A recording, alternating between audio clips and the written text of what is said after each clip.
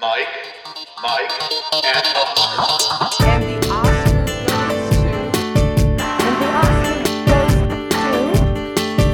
the Oscar goes to... And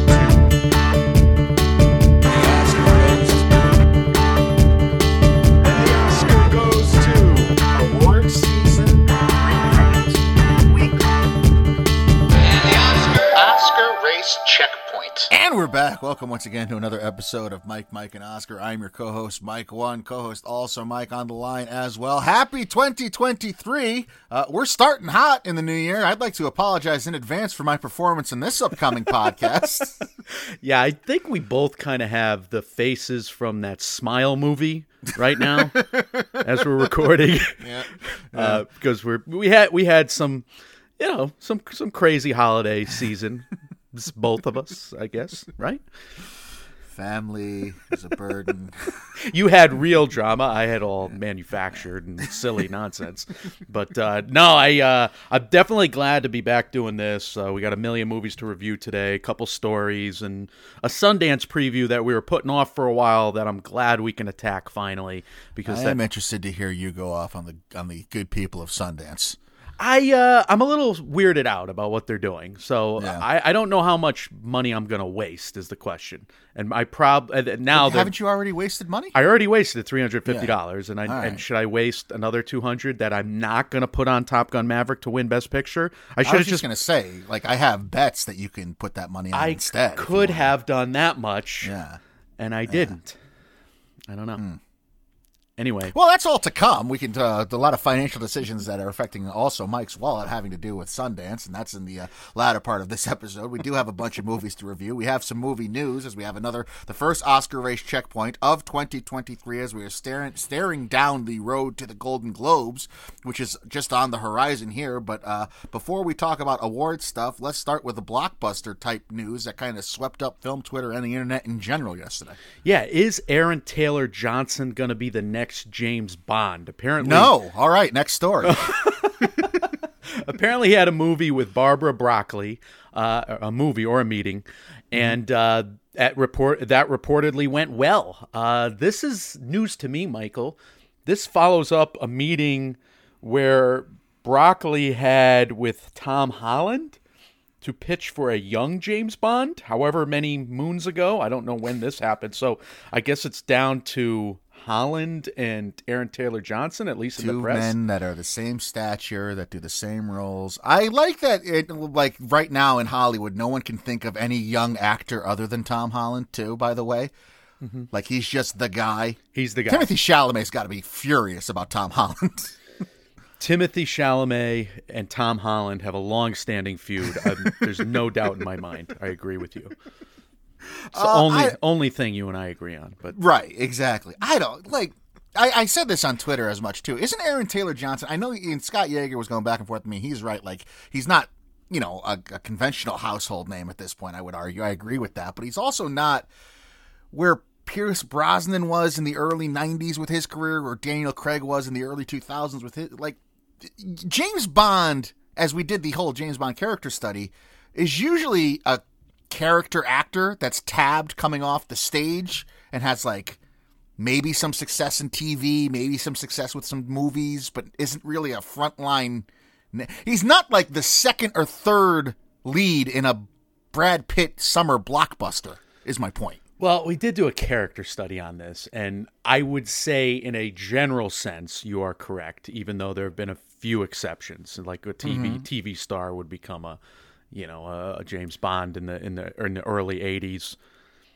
But look, I do think he's a little more famous, but at the same time, what he's done lately is kind of similar to what Daniel Craig was doing lately before he got tabbed, because Daniel Craig was in Road to Perdition. Layer Cake was a big deal. At least it was back in the day to my college ruffians that I used to hang out with. Yeah. And Aaron Taylor Johnson's kind of doing a starring role here a couple years ago. It was that 2016 movie with all the naked people jumping on trampolines to start the movie? What was that? Are you talking about Nocturnal Animals? Nocturnal Animals. Remember that one? Not how I would describe that movie, but that okay. was the opening of the film. Naked people. I don't remember. On I'll take trampolines. I'll How do you believe forget I that? don't remember. I just don't. I just do not remember. The most boisterous I'm thinking opening. of the Man Show right now with girls on trampolines. You immediately pulled the title's name, whereas I'm sitting here like, it was a movie I saw 4 years ago. I only seen 1,000, more than 1,000 movies since I'm averaging Yeah. like 500 a year total, and then 300 a year new. Oh, I need a life. I don't know. No, never going to get impressive. one. But look at Aaron Taylor Johnson, slightly more famous than other Bonds, perhaps. I agree with you there. But I mean, look at Swell was all over him in the last episode, right? So Yeah, I think everybody would be. Like, he does have sex appeal, and it's an easy sell. And he does do action movies already. I don't think it would be a big leap for him. I mean, he'd be a believable Bond. Is he a believable non-bearded Bond, or is this going to be the bearded Bond? That's a The very first ever- important. the big crossover. That will be the big step innovation. forward. Shouldn't it just give it to a woman? There- Like, aren't we at this I don't point? I think understand they're the Broccoli gonna- family's. Yeah, and they She's come I out. get it. When Barbara Broccoli said that it'll be a man, and like, just give it to a woman for a couple movies. Who cares? He said it'll be a British man, I think. I mean, and I guess Aaron Taylor Johnson is in fact British, which was news to me That was going to be during my next question. Bullet Train rewatch. I looked it up and I was like, oh, he is British. And I didn't know because he became kind of famous with Kick-Ass, which was an American film where he was Yep. convincing as an American teenager there. And that's what I mean. Like, Kick-Ass was a studio blockbuster. Mm-hmm. Bullet Train was a studio blockbuster. Nocturnal Animals got him a BAFTA nom. Like, this isn't the resume of Daniel Craig pre-Bond, who was in, I think I cited, like, other than Layer Cake, the second most famous Truman Capote biopic, you know? Like, not the one that won the Oscars, but the one with Toby Jones as the lead. Yeah, I agree with you. I'm just saying Daniel Craig, look, if Daniel Craig was in the Mike and Oscars in what year was it? 2006. He would have gotten nominated for Layer Cake, and then he would have gotten nominated for supporting actor in The Road to Perdition. I'm just stating facts here, No, you're not wrong. You're not wrong. subjective facts that only I care about I don't... because it's my made up award. I don't even know why I'm so against this. Like, Why are you against it? I He's like got- Aaron Taylor Johnson. I think he would be a fine Bond. He's cool. I don't Guys know. like it just him, girls rubs me like the him. wrong way. I just don't. It's just like, oh, I didn't think of that, so I don't want it to happen. Jesus. All right. Well, we thought we were just having a fun little appetizer. And instead, we just landed on something that probably Deep tells dive you into a psychiatric issue. probably tells you a lot. Mm-hmm. All right. So at least we don't have anything controversial to talk about next because we're all behind this box office update where Avatar: The Way of Water. Again, no controversies whatsoever with this This is a podcast. good place for me to preface that I did no prep work for this episode because I've been going through it in my personal life. I've got all kinds of family drama going on that's separate from the holidays, the usual family drama holiday edition. Anyway, Yes. let me say this. I'm shooting from the hip on all these opinions. I don't believe the Avatar numbers whatsoever. You don't believe. So you are the box office truther here. You are I'm going full Alex Jones on the You are Avatar box office. conspiracy theorizing Well, that look. Avatar has not made 1.4 billion in worldwide box office after 17 days. Either it isn't actually doing that, or I'm right in saying it's the most bland, predictable movie ever made.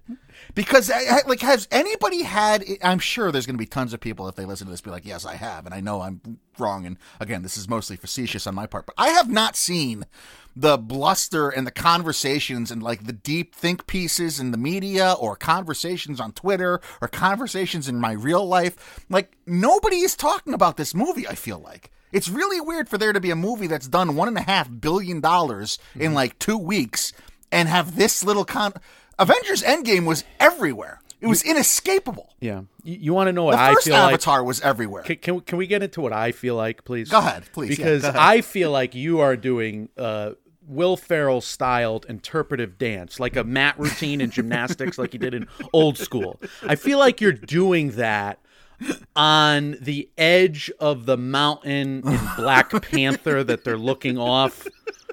And I feel like you're just really into it. You're just really into it. And you're forcing me to like join you in this. And I don't But you- want to be on the lunatic fringe of the You Avatar. don't have to be conflicted. You don't have to, like, you don't have to, we don't need the scene where Anakin decides between the light and the dark side. You can just go to the dark side I and join feel me. like I've went far enough on this opinion. I like, even when we reviewed the movie for the first time, I was like, I thought I was being bold in saying that I also did not enjoy the movie that much, The Way of Water. And I thought I was just, oh my God, I'm going out of a limb. Here we are, two big heavy guys standing out on a tree limb, probably going to fall and break, and everybody going to laugh at us. But that's okay. We're together in this. And then you got to be just going off and Every doing Avatar cartwheels. patron is a crisis actor type. Yeah. But Mike, I'm making sense. No, you're not. You're making sense. Have you seen people talking about this movie? Everybody at my Christmas holiday pretty much asked me about The Way of Water, and I was like, I think you should just go to the aquarium instead. But if Okay, asked you about it in what context? they're like, should I see it? Should I see it? Right. So they haven't seen it, is what you're saying. They had not my family, I guess. But everybody's there going to see Avatar: The Way of Water, and obviously film Twitter is just, jumping out the window over it. They love it. Most people listening right now probably love that movie. No? Because most people saw it. Most people paid their good money to see it. Yeah. I mean, the numbers say they did anyway. I'm walking this tightrope. The numbers that big box office Right. media Right. have put out there. I just don't see the excitement for Avatar for a $2 billion property. Come I on. don't see it anywhere. You're not even curious about the Seed Bearer box office potential?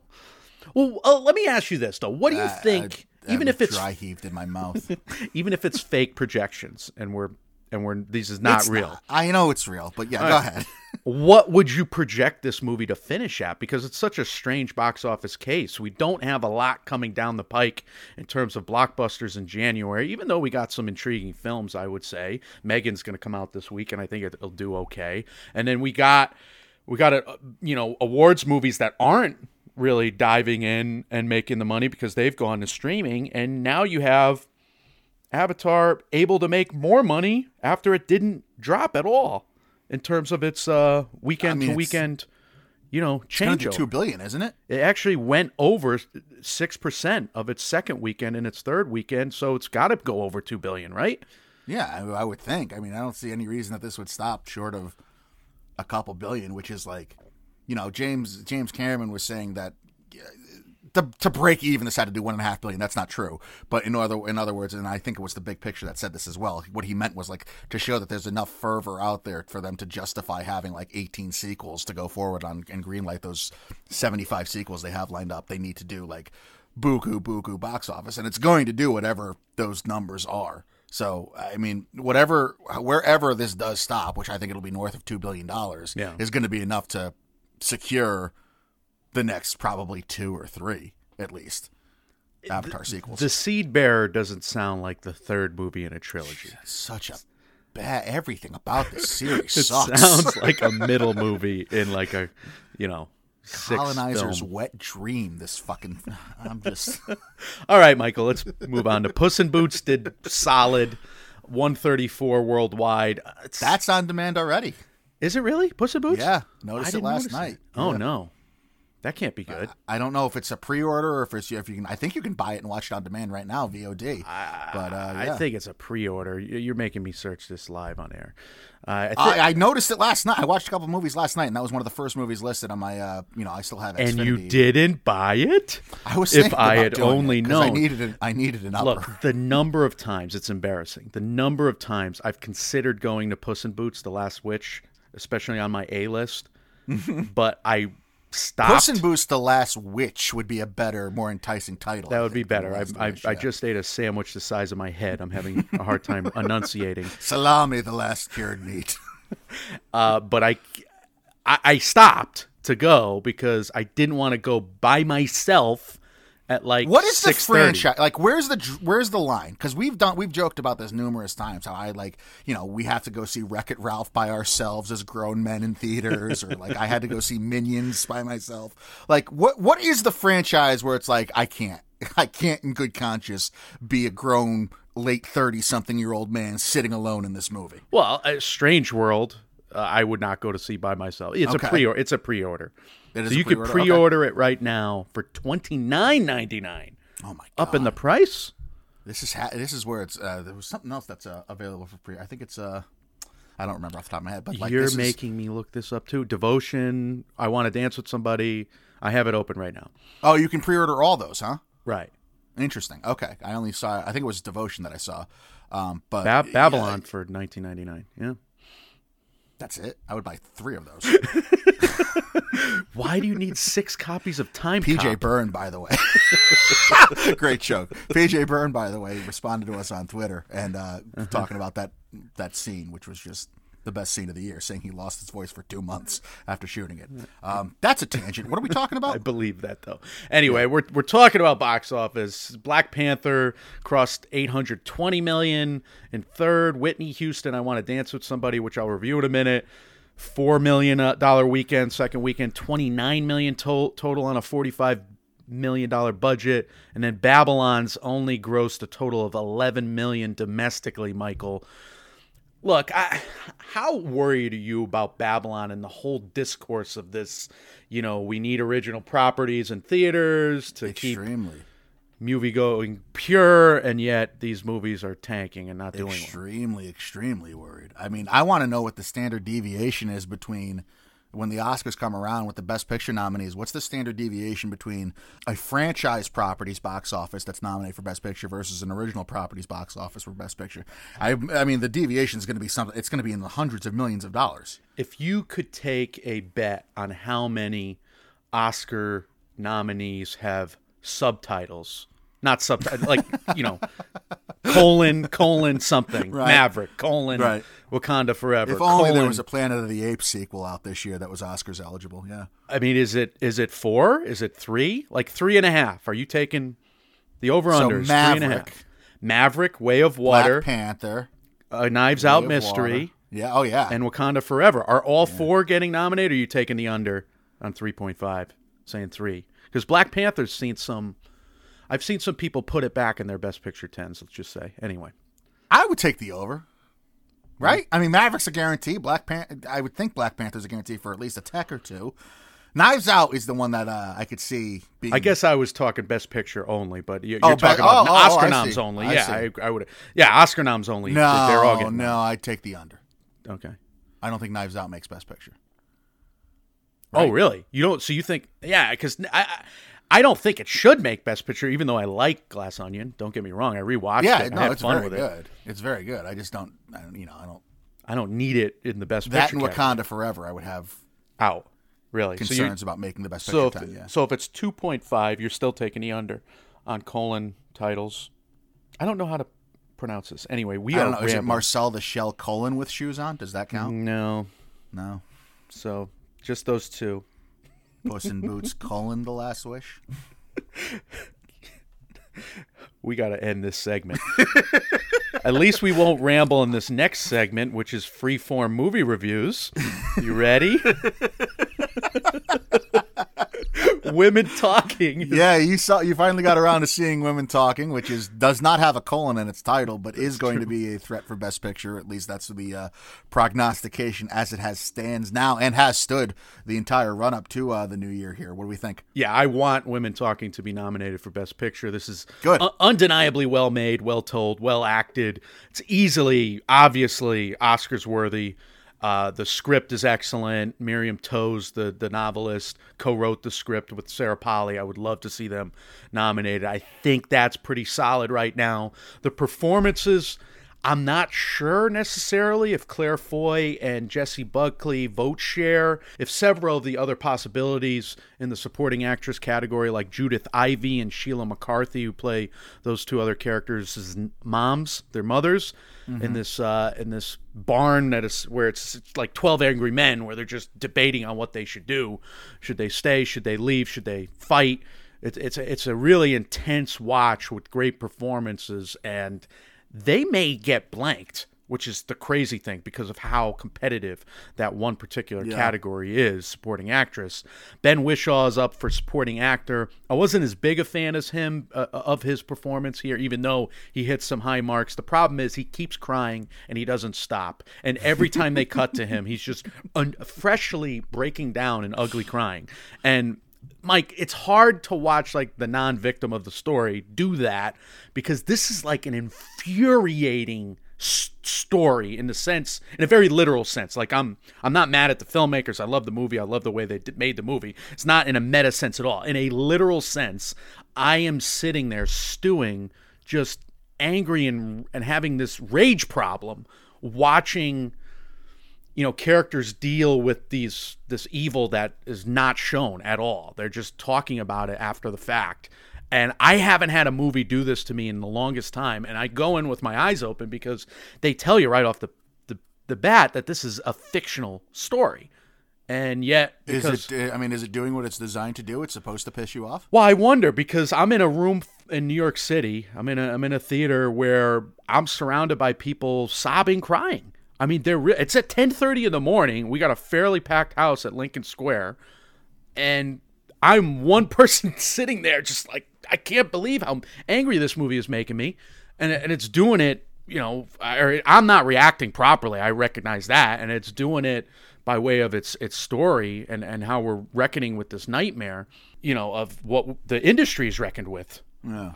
The Hollywood industry's reckoned with. So I'm watching this thing play out, and I'm wrestling with myself as I go through it. That's why I have to see it again, probably to be able to take it in on a less emotional level, because my feelings were at a fever pitch. And I don't know. It's been a while, maybe since I was younger and doing heavier bicep curls.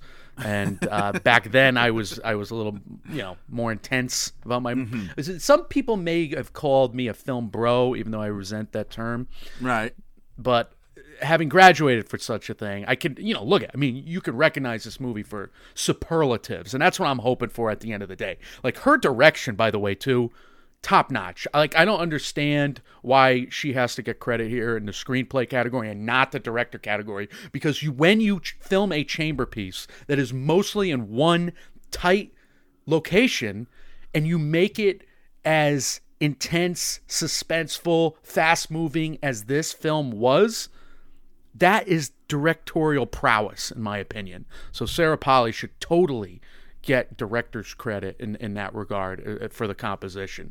It looks like she's getting more credit in the screenplay than she is directorially, at least according to the Gold Derby experts right now looking around. I mean, Women Talking is number one on a bunch of adapted screenplay lists. It's sticking around in like 20 or so of the experts' top 10s for Best Picture, but pretty universally it's in like the last 4 entries of everyone's top 10. Yeah, I'm a little surprised by that. I wonder if the nature of the storyline is just as provocative as it was for me. And I say that in a hollow sense because, again, I feel guilty about getting as mad, letting the story get me as angry as it did, because it's the opposite of the views that they're trying to, push in the movie, of course, and the morals of the movie, of course. And maybe they're trying to incite that out of you to get you to understand it. And I think I do.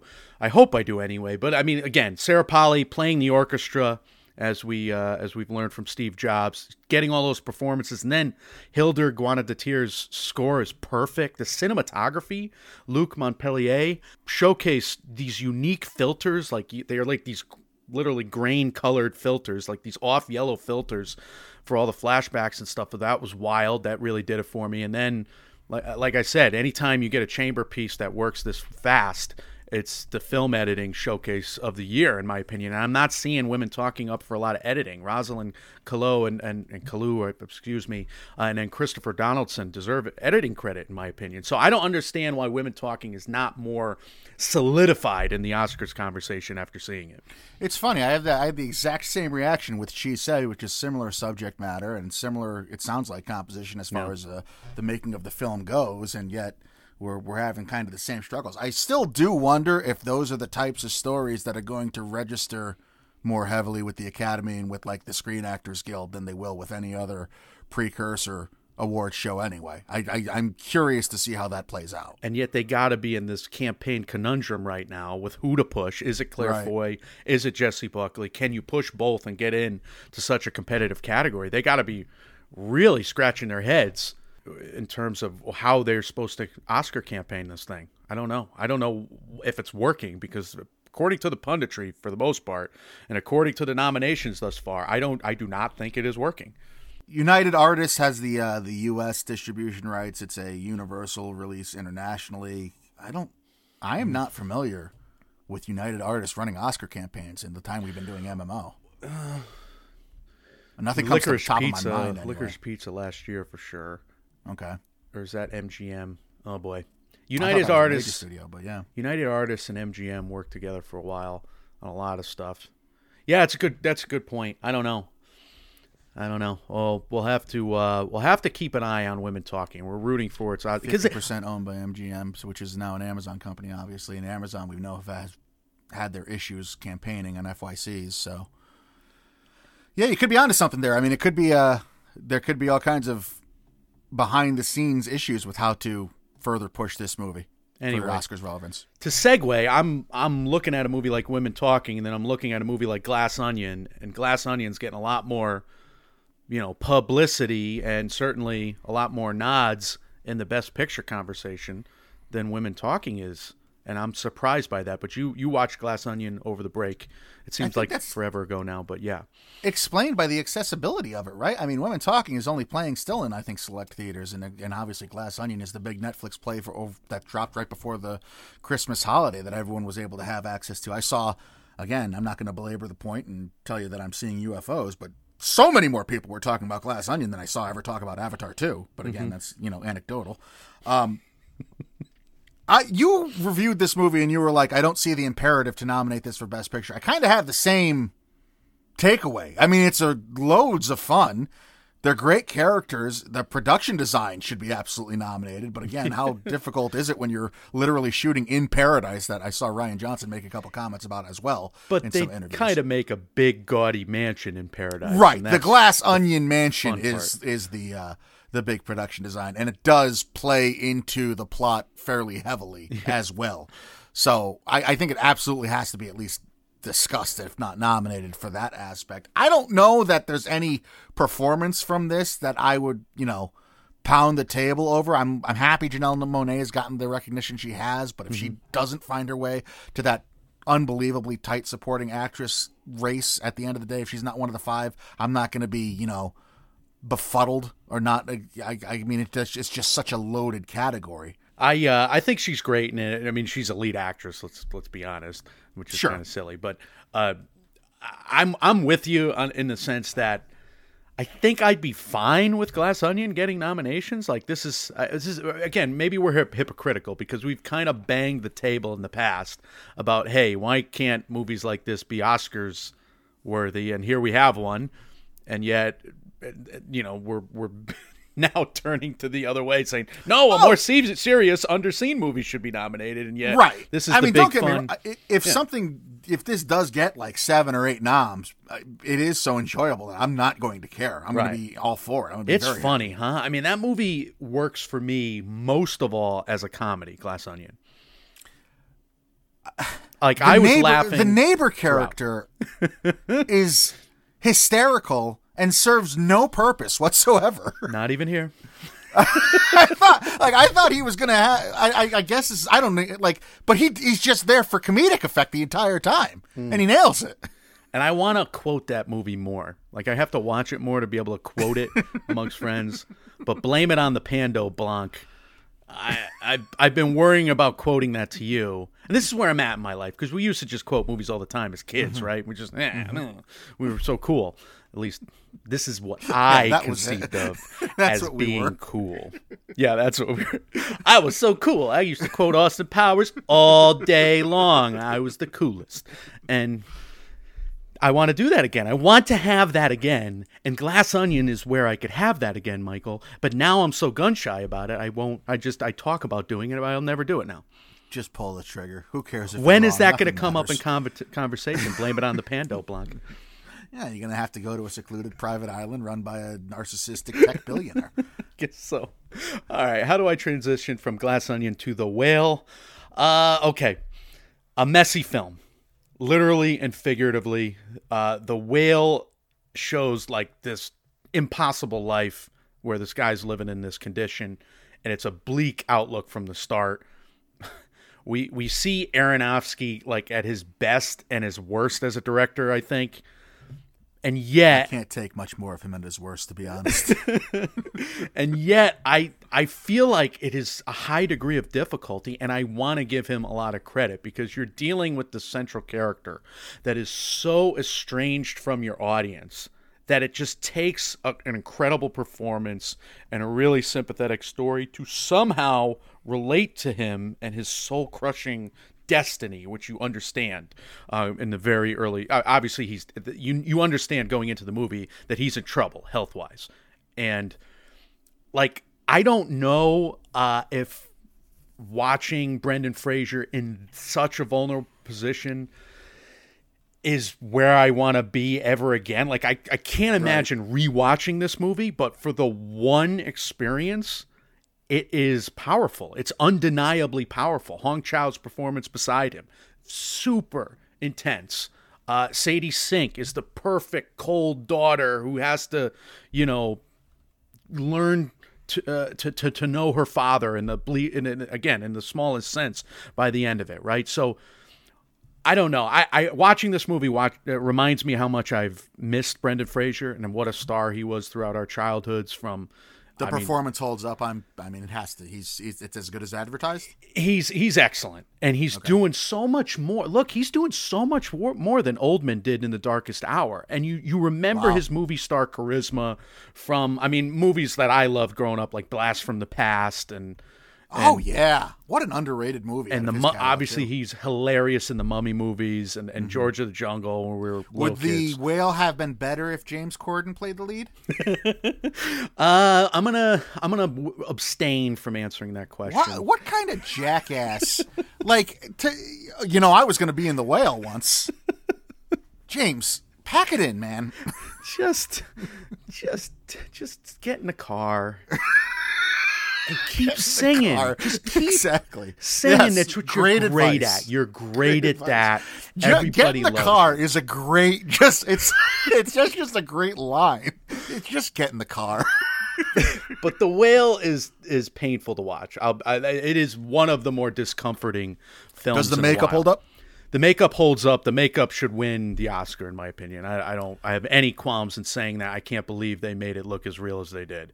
Wow. I have no issues with the makeup. I have some issues with the story, and the story is a bit manipulative at times, and I think they back themselves into such a corner that you almost have to be bold with your decision making. So I'm saying the movie just works enough for me, The Whale, to where I'm a C+ B- with the superlative of that performance, which again I think is so powerful. You bring all the baggage of Brendan Fraser's life and career and the nostalgia of loving him for decades when we're growing up. And it adds even more because it's his comeback story. It really is the confluence of the Oscars narrative and a great performance here that could catapult him to the win. And he's going to have enough involved with the season with this makeup and hair co-nominee, I think, that it's very possible.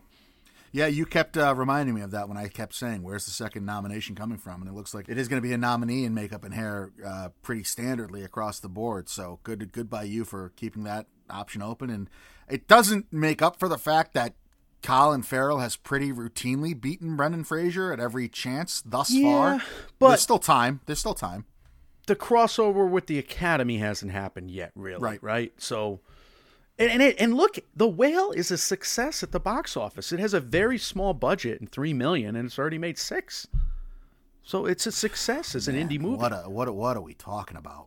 I'm just saying, successful indie movie right now is $6 million. That's so bad for the box office. But look it's gonna make money. It's already profitable. So I'm not. Yeah, I get what you're saying. I'm just Pulp Fiction was a successful indie movie once upon a time too. It's just sad. You're right. I should just say no. I'm not taking a shot at you. I'm just the box office is in trouble, and I have people on Twitter all the time telling me how wrong I am, and it's just okay. Give me evidence, give me hope somewhere.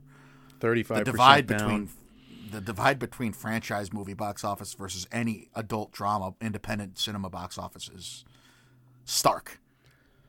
Yeah, it's not great. And I think we hit more on the head of this with the last episode and how we were talking about Babylon and based on like The Town, which again is a better podcast than ours, unfortunately. Matt Bellany there. Fucking Matt Bellany. Who actually interviewed a guy. No, his last episode, he interviewed a guy on the false presumption that older audiences were not returning when in fact all the numbers quoted by his latest guest were proving that it was in fact Gen Z that has not returned to the box office. Which we underscore every time we talk to Swell. Especially since the Pando Blanc. Yeah.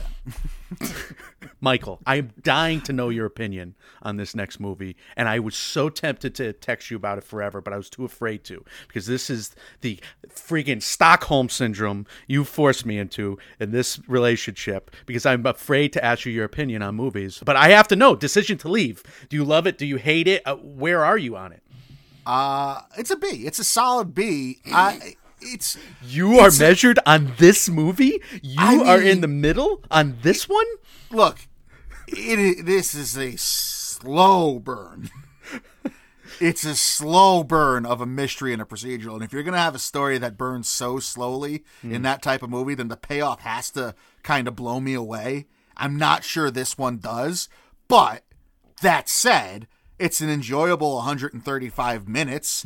The twists and turns you get along the way to the end of the mystery keep you invested. The character work is great, even if the big reveal kind of lets you down. I was more impressed, I think, with like the craft and the direction and the things surrounding this, which are really top notch. And I'm further entrenched in my opinion that South Korea is where the stories are. I mean, South Korean cinema is where it's like the halcyon days of the 60s and 70s in American cinema, where you used to get these intricate, layered, deep, rich stories. Like it's Chinatown Jake type stuff that weren't based on, I mean, they may have been based on books, but they weren't really based on any previous IP in the cinematic world. I feel like South Korea just over and over again is where we find those types of stories, which I love, which always speak to me. I have not watched a South Korean movie, I think in my last like half dozen or so watches, that I was not like, God damn, that was a good story. Right. And Decision to Leave is one of those. Even though, again, the payoff to the mystery,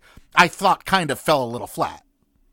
Fascinating. And I wish we did an actual film study. Yeah, we should have. Next year we have to. The next time this man makes a movie, we got to do a Park Chan-wook rewatch, which actually my brother and I are planning to do on weekends in the future. Like, we want to watch every single one of his films. I've seen most of them, but I didn't see his initial film, Joint Security Area, and I missed a few more there. We may even watch his Florence Pugh series on Netflix, or I'm sorry, Amazon.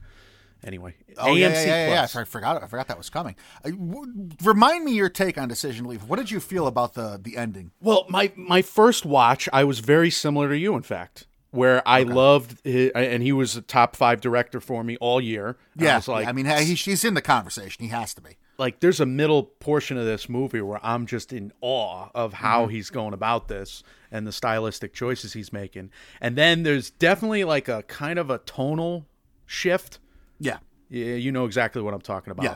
There's a tonal shift, and the rest of the movie played out weirdly for me on first watch. Now, second watch, I was expecting the tonal shift, and I was really able to take a lot of the emotional weight of the final act. And that was just an incredible, I mean, good God, tidal wave of feeling. So I am sitting there, I'm like, wow, I didn't know this story could do this to me. understanding it a bit more. So I'd be curious if you rewatched it, if that would it's- also yeah, happen. to you. I could see that happening for sure, because I don't mean to say that like the ending was expected, because it's not something you expect. Do you feel like you understand? Because I still don't feel like I understand it. And I've sought out YouTube videos to try and figure it out. And look, usually I'm right with those YouTube videos. I give these guys credit. Yeah. They're mining through. They're doing some real and difficult sleuthing. But these are the dumbest YouTube explanations for Decision to Leave that I've ever. They're like, I haven't seen any of them. It's the mountainous life versus the sea life. I just can't get over how idiotic. What was that? Why am I having PTSD about that? Maybe I'll watch this for a third time and I'll be like, oh yes, it is the mountains versus the sea life. I feel like Charlie Kaufman's surrogate character of Nicolas Cage, an adaptation. Yes, it's technology versus horse. I've thought a lot about this. Which is really what this whole podcast has been about the entire time. Because he pitches his whole it's one of my favorite scenes ever. Pitches his whole movie about the guy in the car versus the guy in the horse, and it's really a metaphor for technology versus horse.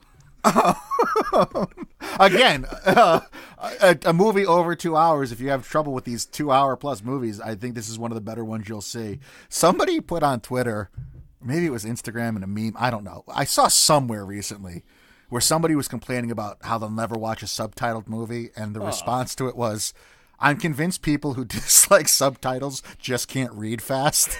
And that's my working my working assumption now. There was a movie, like a subtitled movie that I watched recently where I was like, oh my God, it is moving too fast for me. Oh, Argentina 1985. Oh, really? Okay. And I love the movie, but I had to rewind it a couple of times because it was going so fast. It was just like this talky mile a minute, really smart lawyer movie. And these lawyers were just talking so fast, and it was really dense. Gotcha. Yeah, anyway. Well, you're the rule that proves the rule about the main comment that I just generalized. I am the subject of it. I can't read good. Anyway, I got to review Whitney Houston. I want to dance with somebody. You don't have to. What a review this is going to be, though, Mike. I don't even know if we should do a spoiler section at the end of this episode or not, or if you want to. Here's the thing: I've already spoiled this movie for you.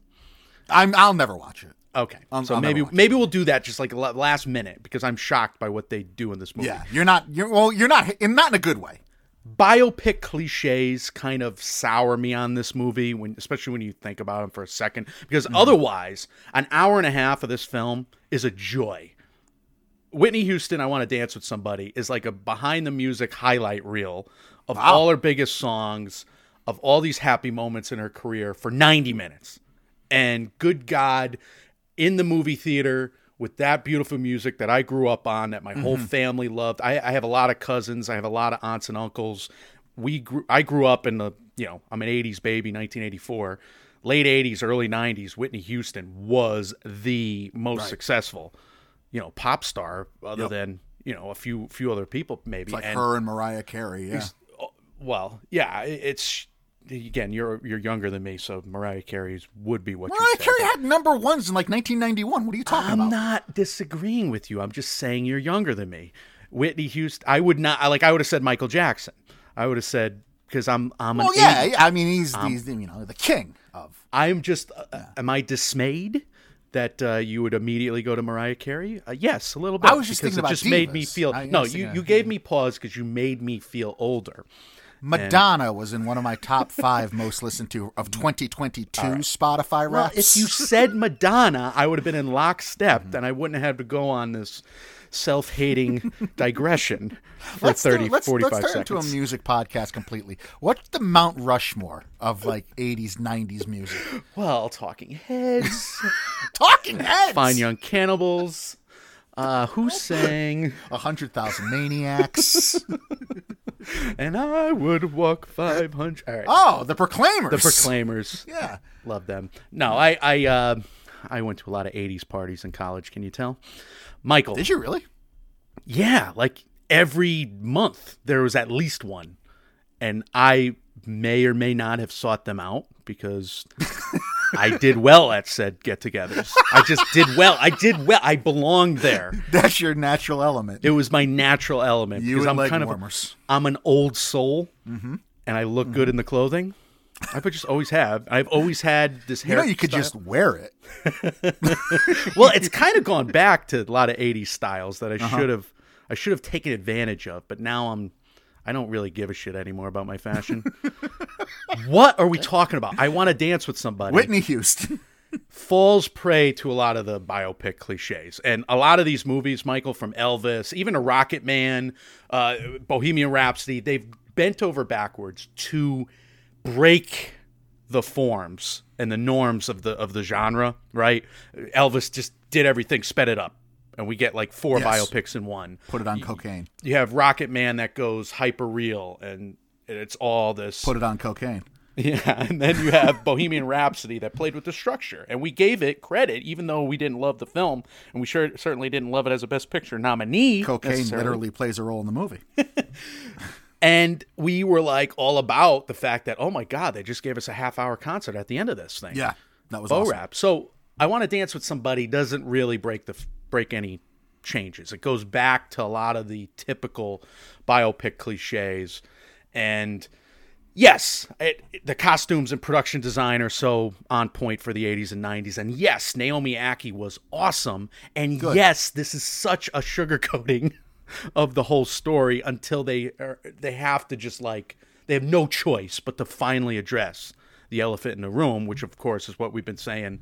None of the trailers leading up to I Want to Dance with Somebody were doing with the Bobby Whitney stuff, with the drug overdose problems. And so they hit on both of the two big issues that she faced. They do, and in spoilers, maybe if we get to it, I don't know if I need to, but I cannot.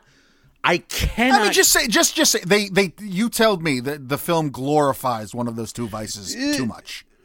I just think they went into a direction where the cause and effect, and I don't think it's a glorification necessarily, as she was stating facts. It was Popeye spinach. Casey Lemons was stating facts in this situation.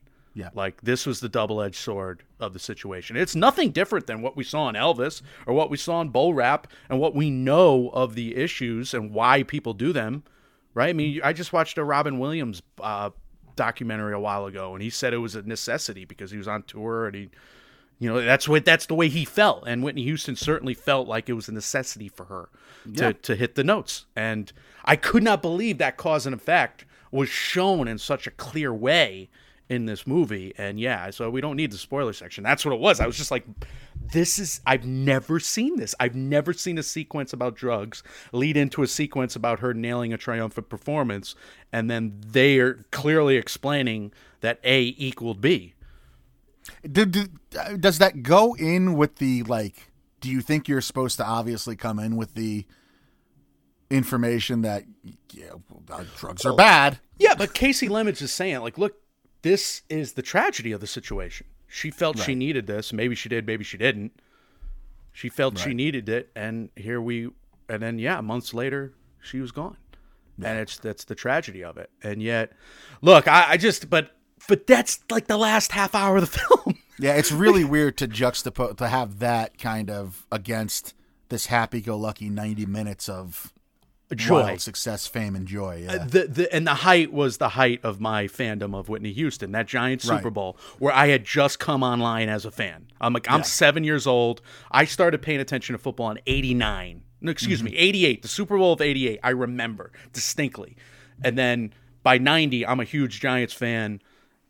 I'm crying my eyes out 89 when Flipper Anderson beat us. And then in 90, the Giants are winning the Super Bowl. It's the greatest moment of my young life at that point. Right. And I remember the room of my family going ballistic when she hit those notes for the national anthem before that game, to the point where my father was a coaching director for all our youth football games. He insisted that national anthem be played for the next 10 years. And it's funny. I still go back and I watch some local games once in a while because I'm a coach in town, and I'll go see, the next 8th grade team coming up or whatever. And they're still playing that national anthem from time to time, the Whitney Houston one.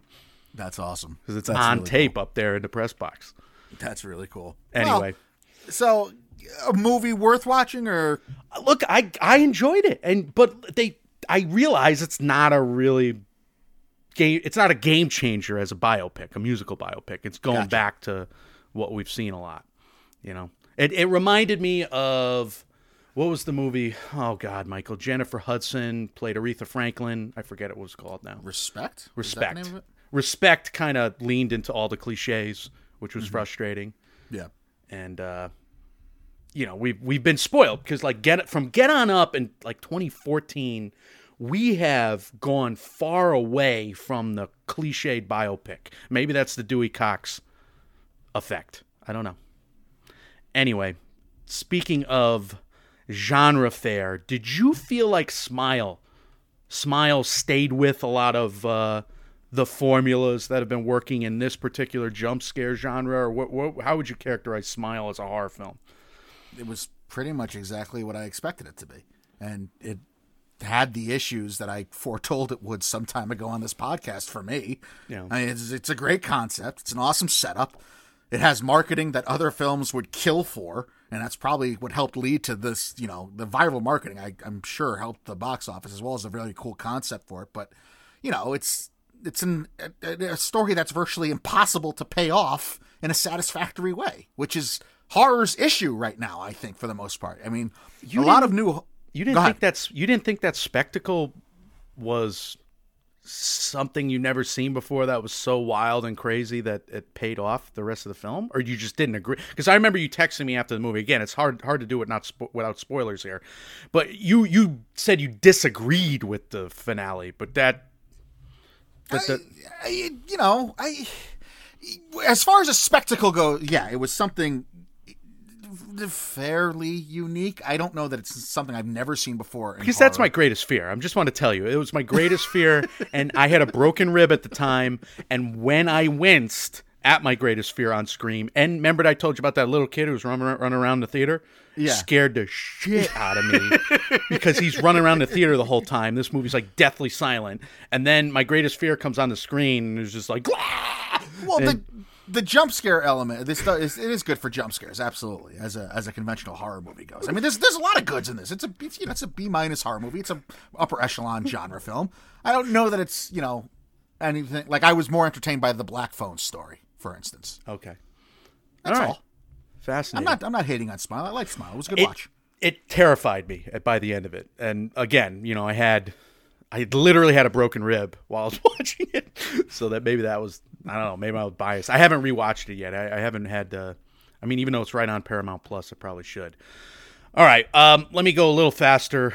4 rapid fire reviews. I did do a day in New York City. I tweeted about it where I saw women talking. Then I went in Lincoln Center. Then I went downtown to the West Village, Mike, and I saw Broker at the IFC.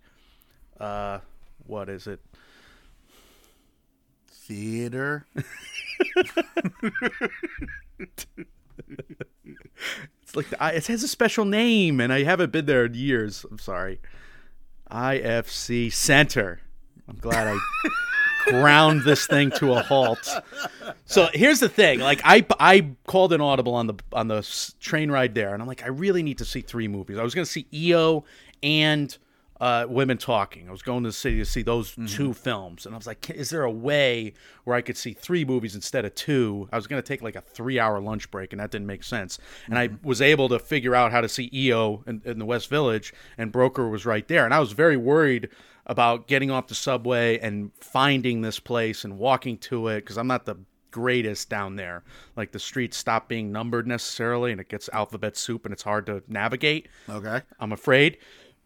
I get off the subway and I'm like freaking out. Where the hell is it? I turn to my left and there's a theater. It's literally right over my head. And then they're selling beer, which was great. So nice. I got some beer. It's only, it's noon somewhere, right? It was 1 o'clock in the afternoon. It's 9 a.m. somewhere. I'm making the joke because I have it as Samuel Adams. And look, Broker was an emotional story. So I was, the buzz worked overtime there, and you get multiple perspectives of this child adoption process from Hirokazu Kurita, director of Shoplifters, who's done the found family thing before really well in that particular film. And Song Kang-ho was excellent, of Parasite, and pretty much every major movie from that culture. He's been in everything. He's incredible.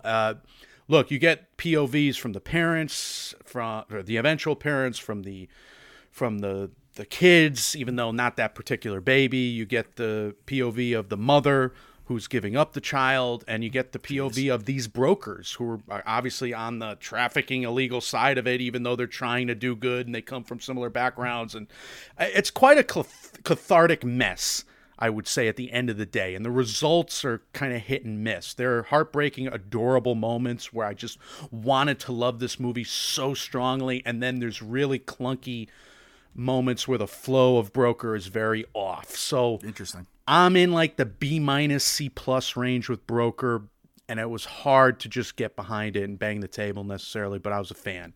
I did see EO next after going. Mike, I was walking around this area. I'm like, I feel like sushi. I just had Italian with the family over Christmas Eve. We did a big new thing where we did Italian food on Christmas Eve. And I was like, I was going to go to John's, and that was pizza, like the best pizza in the area. And I'm like, I don't feel like pizza. I feel like sushi. All right. And I got lucky because there were like 15 sushi places in that area. It was like little Japan, that area. And I literally did a lap, and I walked around. I was like, which one looks the most like Kill Bill? And where can I also learn sword fighting? But no, I just wanted a chill little place where everything looked great. And I found this place. I forget the damn name of it. It started with an O. It was awesome sushi, and I got all the salmon. I didn't know how to read this menu because it was more advanced than my ability. I get sushi like once a month, and it was just more advanced beyond me. And I'm like, listen, I apologize, but I love salmon sushi. I love this and that. And the other thing, he's like, I'll just make that for you. So he just hooked you up. He just hooked me up with this beautiful plate of sushi. I nailed it. A couple rolls. Dumb American. But he treated me so well. I had this salads, miso soup, which was incredible on a cold day. I love miso soup. You would have thought the next movie would have been undislikable. Oh no! After such a meal, but I saw EO, and what a maddening, infuriating experience. Some people And think now you hate horses too. I hate donkey. No, I hate this movie because I love those characters, and they do nothing but put this poor donkey through hell the entire film. And you're traveling with this animal for hours, and you're relating to it like it's a friggin' Disney movie, for Christ's sake, and he just has the worst time. Now they're making this from the animal's perspective, and EO is certainly an animal rights activism film. I get very frustrated with manipulative storytelling that is this provocative when you make me so emotional over the film, over the characters in particular. So trigger warnings abound for EO. I still have to give it a very strong grade. I mean, it's a B86 all day, probably better, and yet I hated every minute of it.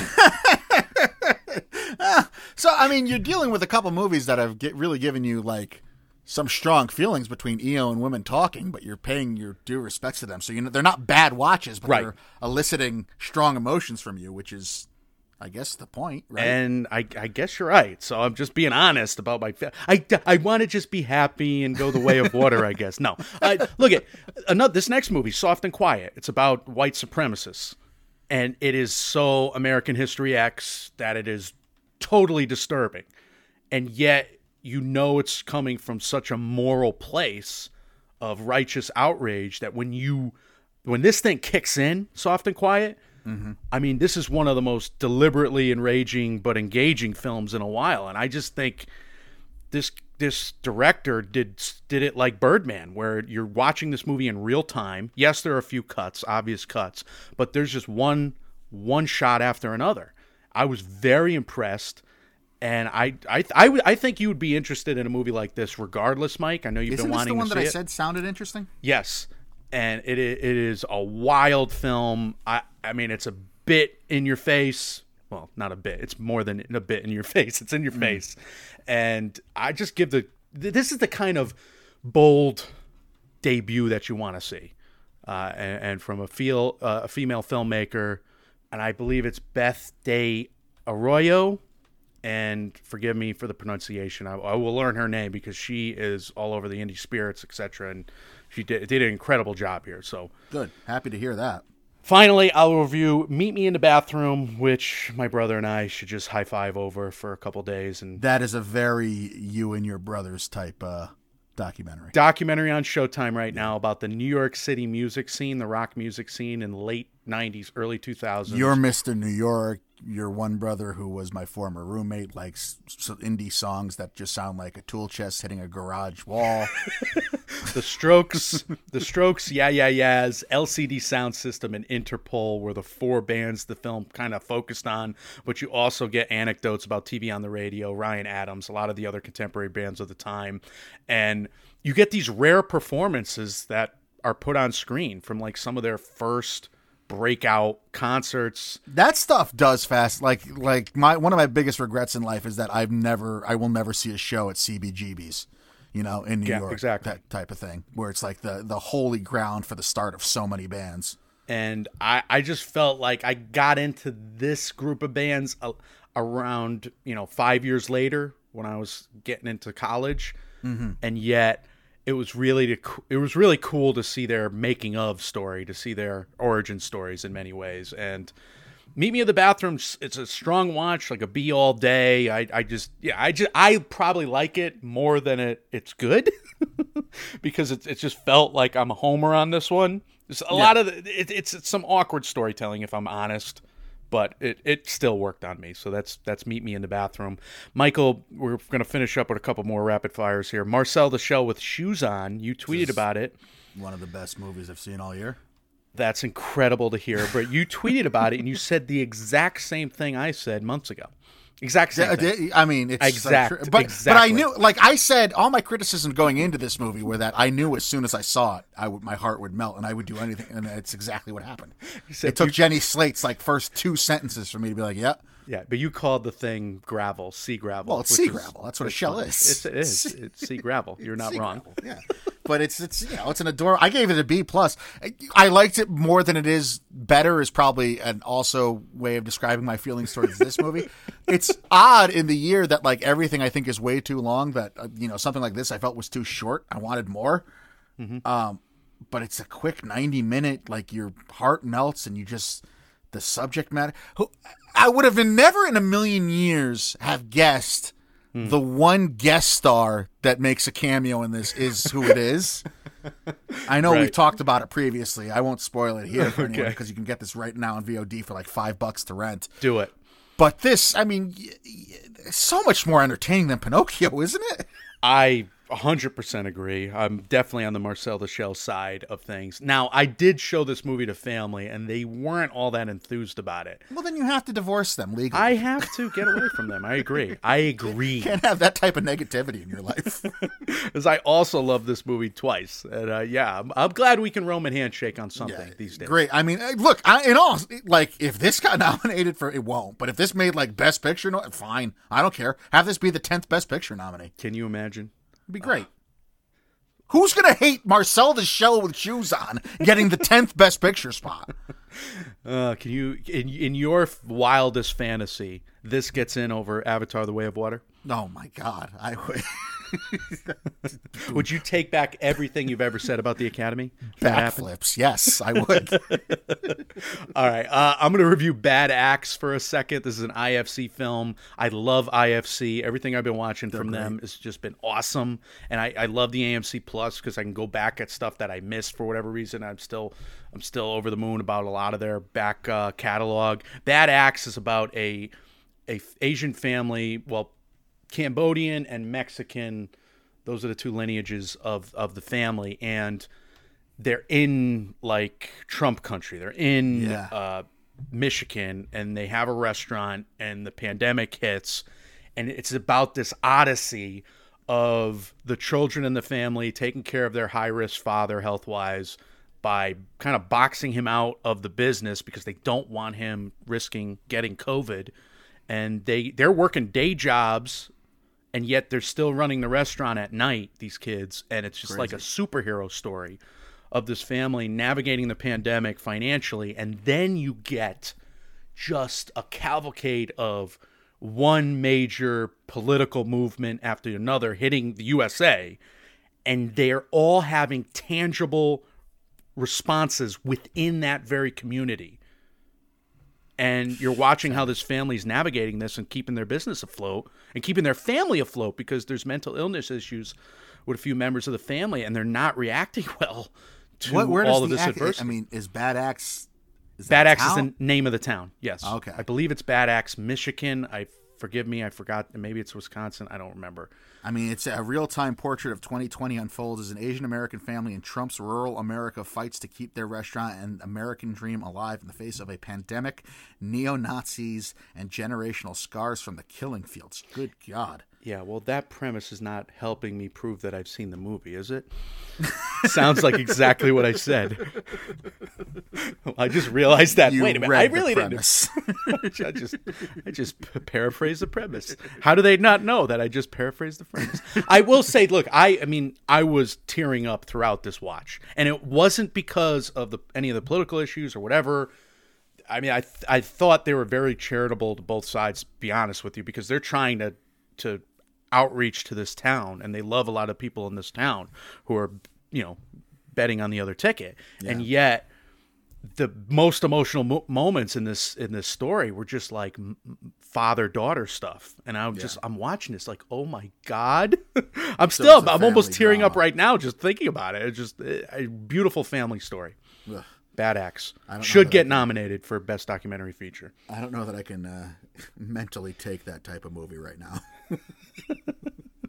I don't blame you. So you actually went the opposite direction. I have not seen The Inspection yet from A24. Closing nighter at New York Film Festival. But you spent $20 to watch The Inspection, Michael. This was one of the weirdest watches of the year for me because it's a 77. I gave it a C+, right? Okay. The first half of this movie, I thought, struggled mightily. I mean, there's some great performances, primarily by Jeremy Pope, but they're forced to play off some of the most one-note performances of the year, I thought. Like, the good guys and the bad guys are so black and white. Really? The script tries a little bit to add some dimension around the halfway point, but like the antagonism of this film feels like if this film was written in 1996. For the first half of this movie, which was a bummer. Like the first half was like C- D+ for me, but then the second half comes in, and I feel like I'm watching a completely different movie. Okay. Like the performances are spot on, the music sets the scenes better, the drama feels more real and more lifelike. It's complexly layered. It's like the first half was a C- and the second half was like a B+ for me for a 90-minute movie. I mean, this is not a long movie. This is not a 2-hour movie. So, with all that said, it falls short of Oscar relevancy for me. Pope is good, but this feels more like a resume builder. Gabrielle Union, I don't get the hype. I mean, she's good, but she's in like 5 scenes. Really? She's not in this movie very much. The real life story of writer-director Elegance Bratton, which is what this is based on, I'm much more interested by and fascinated by. I would love to hear him telling a real life accounting of what actually happened because, and this may be one of the only times along with Marcel the Shell I'm going to say this, like, telling the story in this movie made it feel rushed. And this story, I think, needed more time to breathe. It would have made more of the twists along the way and the more of the interpersonal communication with the characters more realistic. So you wanted a 3-hour film, is what you're saying. Exactly. What you've always said. Exactly what if I have said nothing else on this podcast. Minimum. 2 hours and 30 minutes. I don't see the Oscars legs for this. It's a fine watch. I don't know that it's necessarily something you need to watch. I would be much more interested, again, if Elegance Bratton told like a documentary accounting of his side of what happened. But wow, as far as reading the Oscars tea leaves goes, I mean, if something like Never, Rarely, Sometimes, Always was so offensive to the conservative branch of the Academy as it was that there was no way it would, I can't imagine any aspect of this movie. I think it's going to get treated the same way. Because this is the story about a man joining the armed forces during the early 2000s. He's discovered to be a homosexual. He's got to deal with all the, you're going to make a man out of you bullshit, toxic masculinity that was pervading our armed forces at the times. But it is a story about a gay man overcoming that stuff. And, I could just see it rubbing conservative members of the Academy, rightly or wrongly, the same way as something like Never Really, Sometimes Always did. Again, overall, I don't know. I don't know that I would pay $20 for it again. I think you can wait till it comes down. But if you're going in it to see one thing, Jeremy Pope he puts forth a really, really good performance. Can you see him getting nominated at the end of the day? Because he did get a Golden Globe drama. Yeah, that's why I hit play on it, because I was most surprised by that. And I don't know. Maybe I don't think he would. If he is, I think it'd be to fill out the category. Well, I mean, there's an open spot in the category. We've been saying it for a while. I mean, if he gets that 5th spot, if you know, like the names we've talked about, sure, but I don't think he's going to be a threat. Fraser, Farrell, Butler, Nye seem more entrenched now than we've had in a while, and there's kind of a battle for that 5th spot, perhaps. Yeah. I mean, again, if he's there, tip of the cap to him. This feels more like a resume builder, though, to me, than it does something that's he must be nominated. But if he's there, I wouldn't really have an issue with it. He's very good in this. I would be very curious to hear your thoughts, because to me, it's a stark first half, second half quality. I plan to watch it. I was even going to buy it if it came available for purchase, but just $20 as a rental, I was just like, nah, I'm gonna wait. Yeah, it's rough. That's rough. Yeah, I give you credit there. I almost saw it a couple of times. I've missed so many opportunities to see it. I feel like a fool, but I couldn't. Yeah, you really are slacking in your movie watching. Thank you. All right, we should get to this Sundance preview finally, though that was a lot of fun, dueling reviews there. Yeah. We haven't done like a big movie review bundle in a long time, so that was cool. So let's do a movie preview bundle, and I want to focus on Sundance Online. So I've written out 20 films, Michael, and maybe we could just bat them back and forth. Sure. And these are going to be the available films at Sundance. I don't know if you want to do an auctioneer voice where we go back and forth. What do you think? I can put on an auctioneer voice if you think that would help. I don't know, but Magazine Dreams, let's just say that's a marquee movie at the Sundance Film Festival. Jonathan Majors is going to be a black amateur bodybuilder struggling to find human connection in this exploration of celebrity and violence. Haley Bennett, Harriet Sansom Harris, director Elijah Bynum of Hot Summer Nights. That was a Timothy Chalamet movie. Taylor Page also in this. This is one of the marquee movies of the festival where a lot of the cover art, a lot of the, the previews that's the one that's gotten this. a lot of the most kind of publicity thus far. Right. But again, whenever you have a shirtless Jonathan Majors, it should get the most of the publicity. That's why Creed 3 is going to make $1 zillion as well. We also have Fair Play, an unexpected promotion at a cutthroat hedge fund pushes a young couple's relationship to the brink, threatening to unravel far more than their recent engagement. A lot of young, Yes. more character actors that are Eddie Marzan, young, plucky, always going to... You know Eddie Marzan. I don't mean. I mean maybe more. I was trying to figure out a nice way to say more unknown. Phoebe Denever, excuse me, I should know this from Bridgerton, being a super fan, but she is incredible in Bridgerton, and here she is here. Alden Ehrenreich, who should have been the next big thing, maybe he still will be, but he did a little movie called Solo that didn't exactly work. Mm-hmm. Yeah, this could be intense, as most of the movies in this category are in the drama U.S. competition category, and I put this at number 2 for that reason. I think this one could be good. So these are all ones, again, that are available online. Yes, all the competition movies are going to be available online. Now, I probably should have done this off the top. You cannot buy the $300 pass anymore for 10 movies and be able to secure your screenings on the 9th of January. So now we have to wait until the 12th of January to get individual tickets. So immediately when that comes available on the 12th of January, I'm going to try and buy a $20 ticket to those first 2, no doubt about it. And to this third one, I'll explain the rest of my strategy at the end. But shortcomings from the actor, comedian Randall Park, always be my maybe, the MCU, who's just in WandaVision from Fresh Off the Boat. Sonoya Mizuno from House of the Dragon, Ex Machina devs. Jacob Batalon, MCU Spider-Man films, there, the guy in the chair. Timothy Simons of Veep. Debbie Ryan. It's a great cast, and I should have wrote down the premise. Why didn't I not do that? Well, let's just make one up right now on the spot. No, let's probably...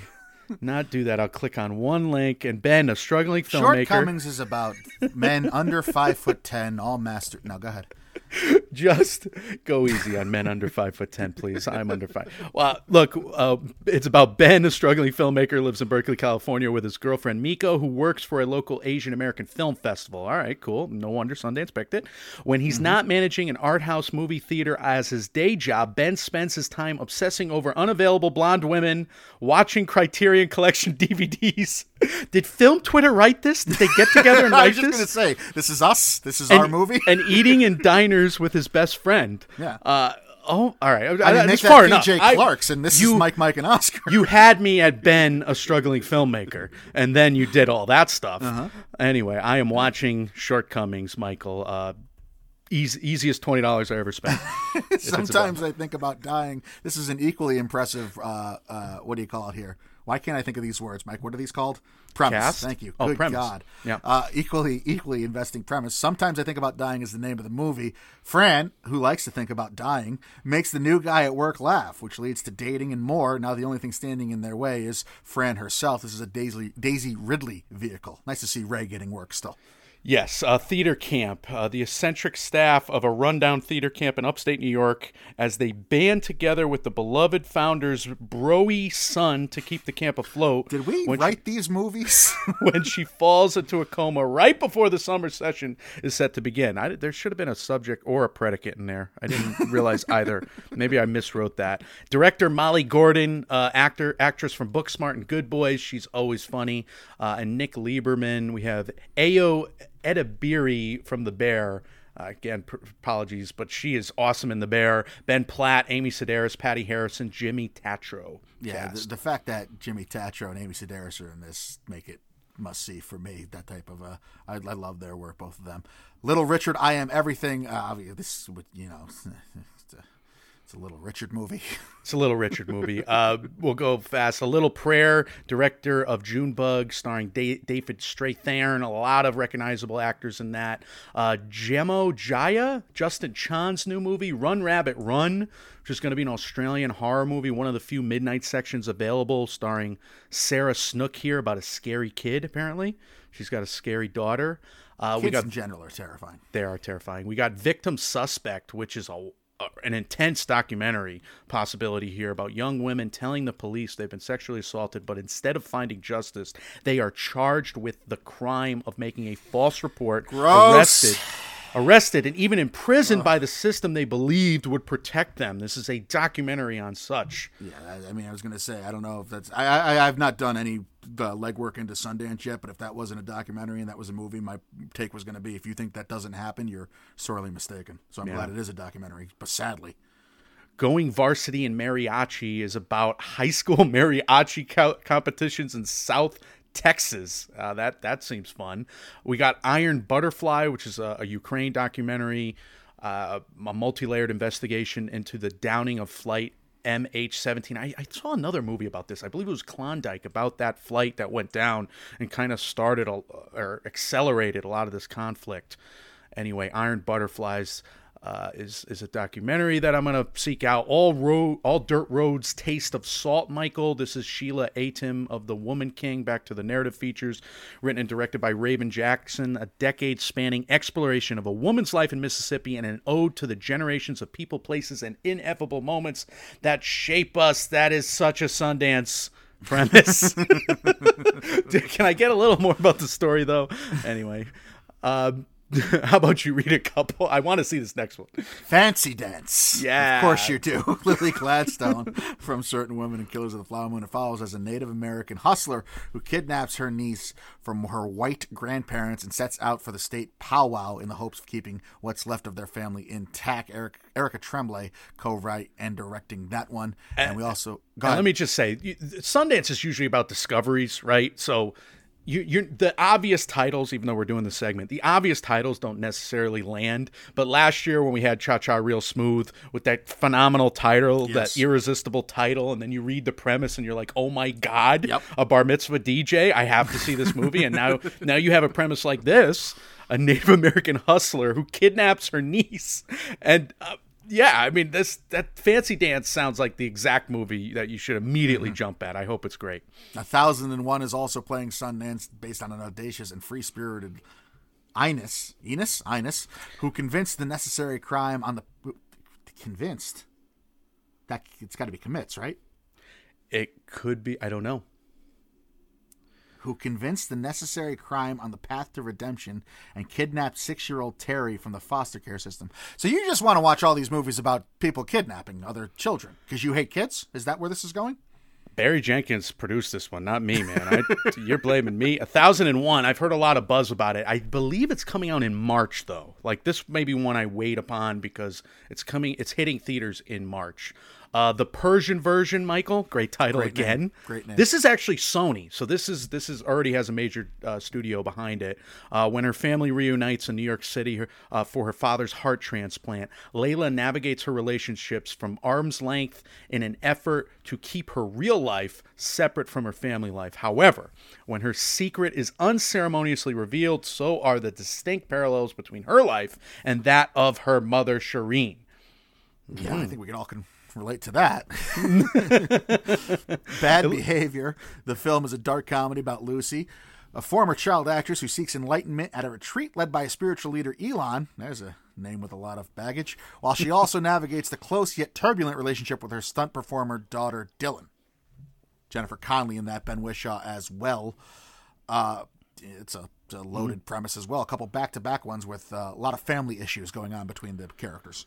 And then to finish out here, we have Girl, which is a mother-daughter film, it seems, and set in Glasgow.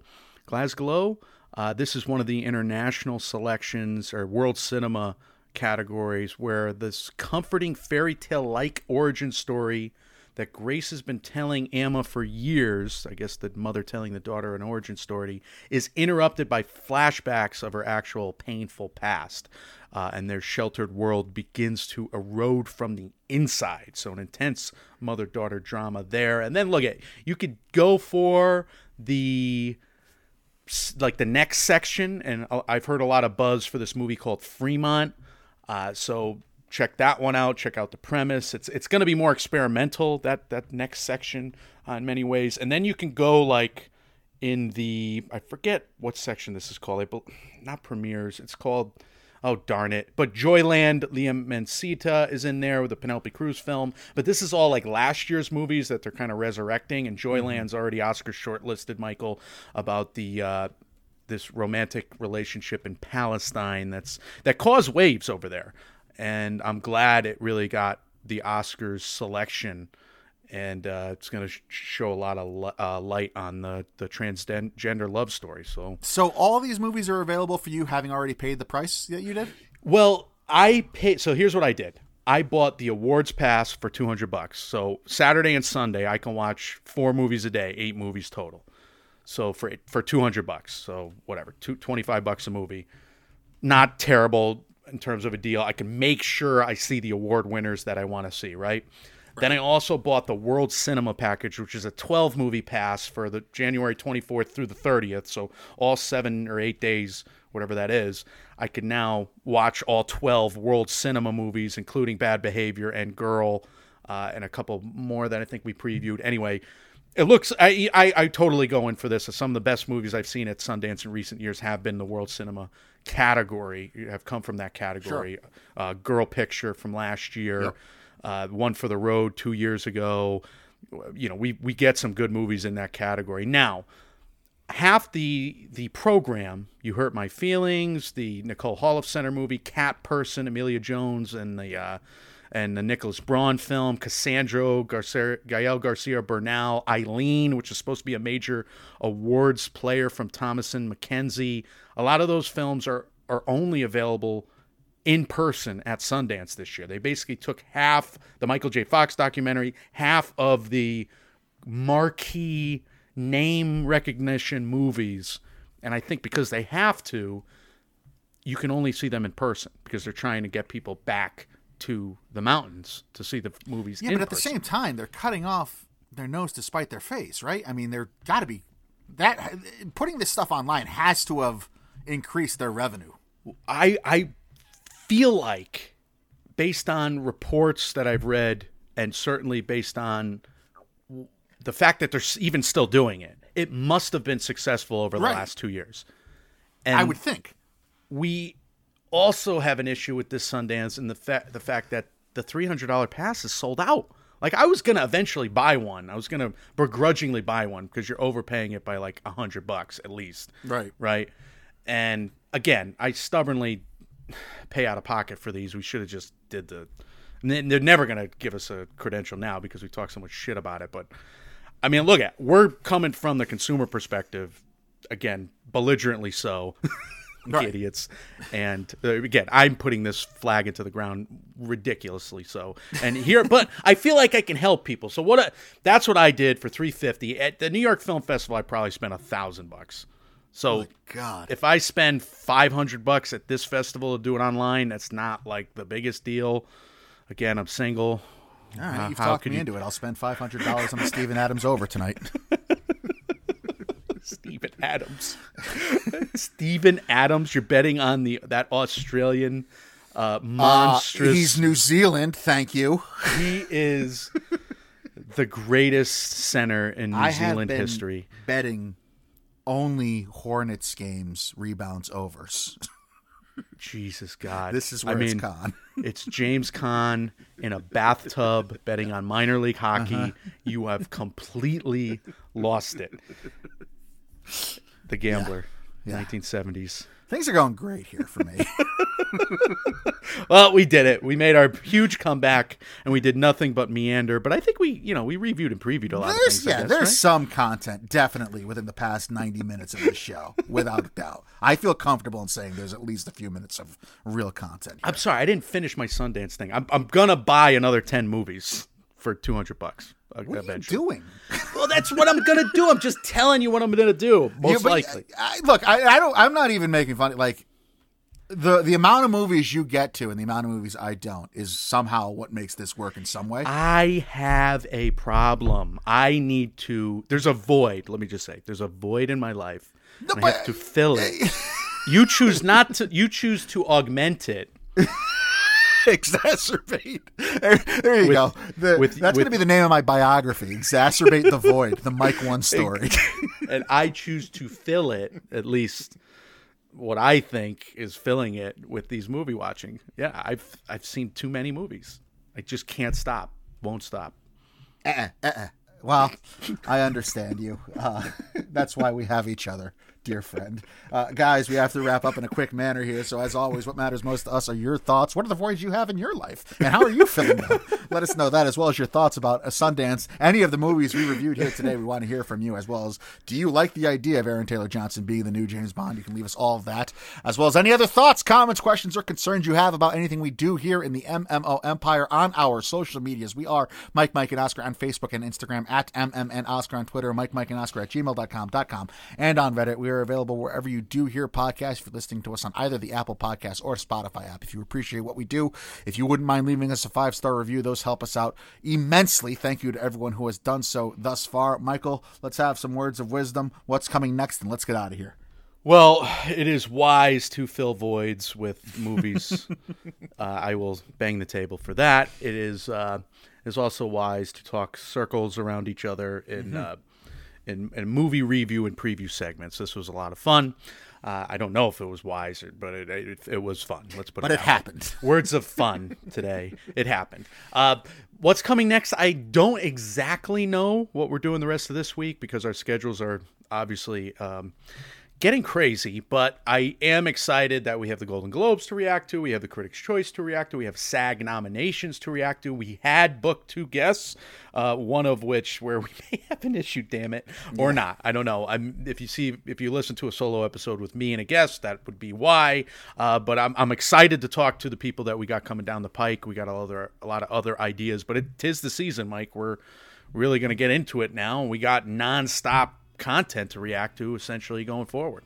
Yeah, there is that. I mean, tis the season is right, even though the holidays are in the rear view. But yeah, it's the season for MMO, so be sure to stay tuned with us. Guys, as always, when reality sucks, you can exacerbate the void with us. We are Mike, and Oscar trying to make award season year-round without the stuffiness. We will see you all very soon. See ya.